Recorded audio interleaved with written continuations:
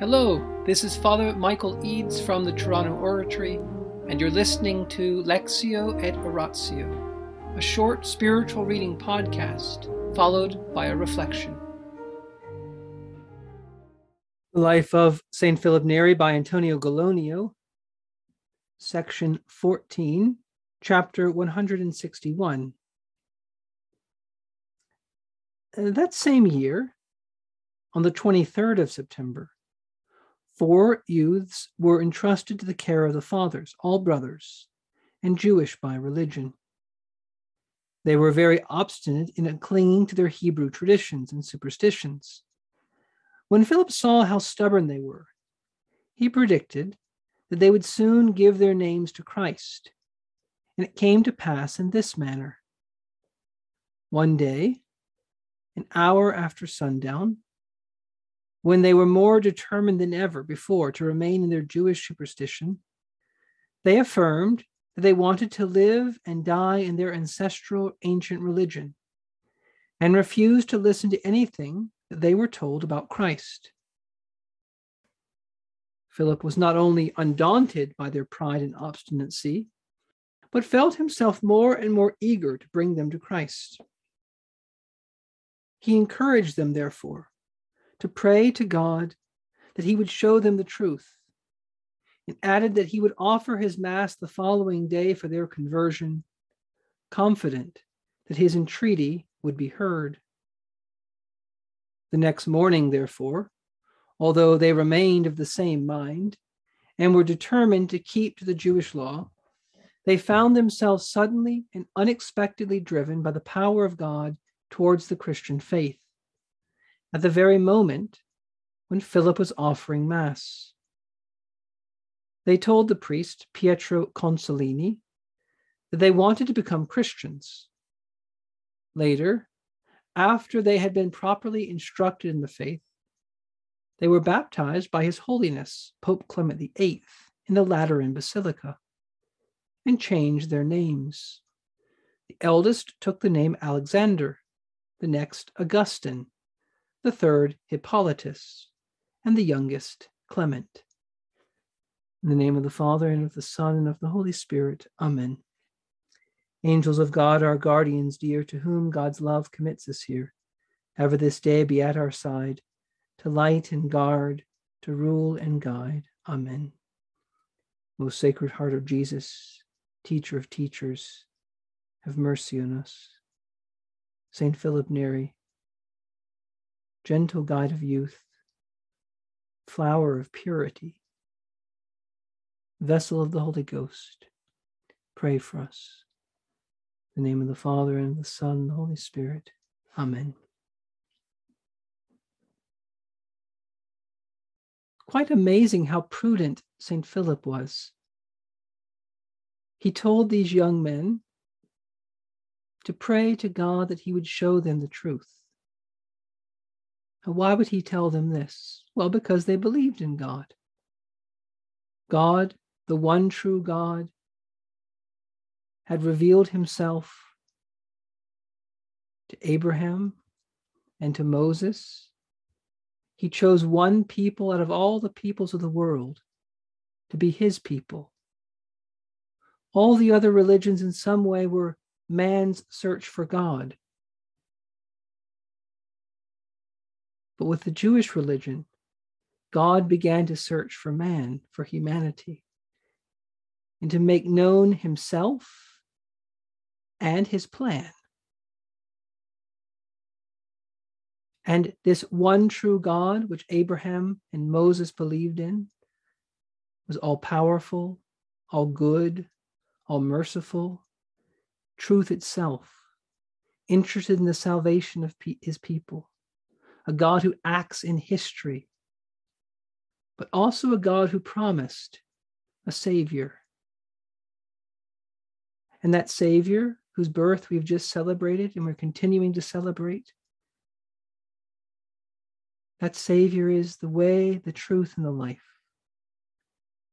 And so anyone who truly follows the truth, moved by grace, is in some way, even without realizing it, looking for Christ.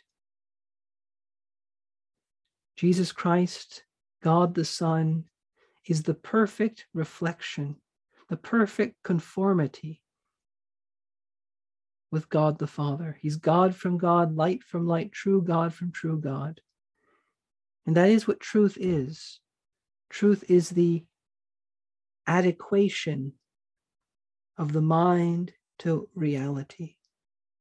Truth is saying what is, that it is.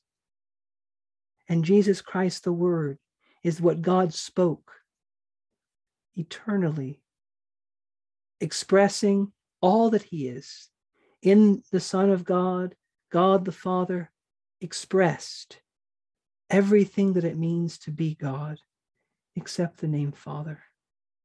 And so He is the perfect equality with the Father, the perfect expression. And so He is the truth, the first truth, if you want to put it that way. And every other truth is in some way a reflection of the Word, the Son of God. But that truth became man. And everything in the Jewish religion, all the sacrifices, all the prophecies, all the things that happened to the people converged on Jesus Christ. The full meaning of the whole Old Testament is Jesus Christ. All the words of the Old Testament, little words, little W words in the lowercase, they all speak of one big W, one big word. And so St. Philip told these 4 Jewish boys whose uncle had become Catholic and whose uncle had entrusted them to the care of the fathers to help their education. St. Philip told those boys, pray to God, the one God. Pray that you might know the truth. Beautiful prayer. Because who is the truth? It's Jesus, the fulfillment of everything they believed as Jews. And to pray to the one God is to pray to the Father, Son, and Holy Spirit. Because although the Jewish people did not know explicitly, except some of the prophets and the wiser ones, about the Trinity, they knew that God was one. And they knew that God had said, let us make man in our image. They knew that the Lord had appeared to Abraham as 3, the 3 messengers that came. They knew that somehow, some way, that God was a mystery. And so the Jewish religion, which is a God-given religion, believes in the one God, the exact God that Jesus told us about. Jesus says, God is one. This is the great commandment. So how can Christians follow the same God? Well, because we know the inner life of this one God. Jesus came to tell us about the full identity of the one God. The all-powerful, all-loving God is Father, Son, and Holy Spirit. But the Father, Son, and Holy Spirit are truly one. There are not 3 gods, but one God. And the 3 of them, considered as one, is part of our faith. They are the most one of any unity we could ever find. But yet each of the persons is distinct. And so there's no opposition between the Jewish faith and the Christian faith. God revealed part of the truth about himself to the Jews. He gradually revealed more and more, but what they believe is true.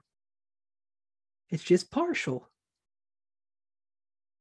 Now, once Christ comes, if they reject Christ, then part of what they believe is off. But insofar as what they believe about the basic truths about God, as revealed to Moses, all of that is true. And so he tells them, pray to God. Pray to God that he'll tell you the truth. And then what did St. Philip do? He went and said Mass. He went and said Mass. If you want something good to happen, if you have any big concern, whether it's great or small, if it's meaningful to you, try to get a Mass said for it. If you get Masses said for various occasions, you'll see wonders. You'll see things go better than you ever could have imagined. For the Mass is the greatest prayer there is. The Mass is the making present of the one sacrifice of the cross to which all the Jewish sacrifices pointed.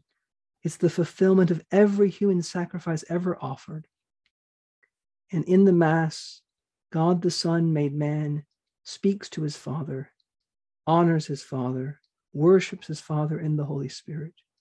He offers the Father the great praise and adoration, and we are joined to that.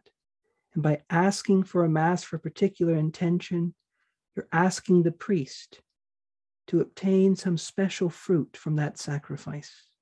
You're asking him to direct his attention for a special purpose. And that special fruit of the Mass will surprise us if you try it. In the name of the Father, and the Son, and the Holy Ghost. Amen.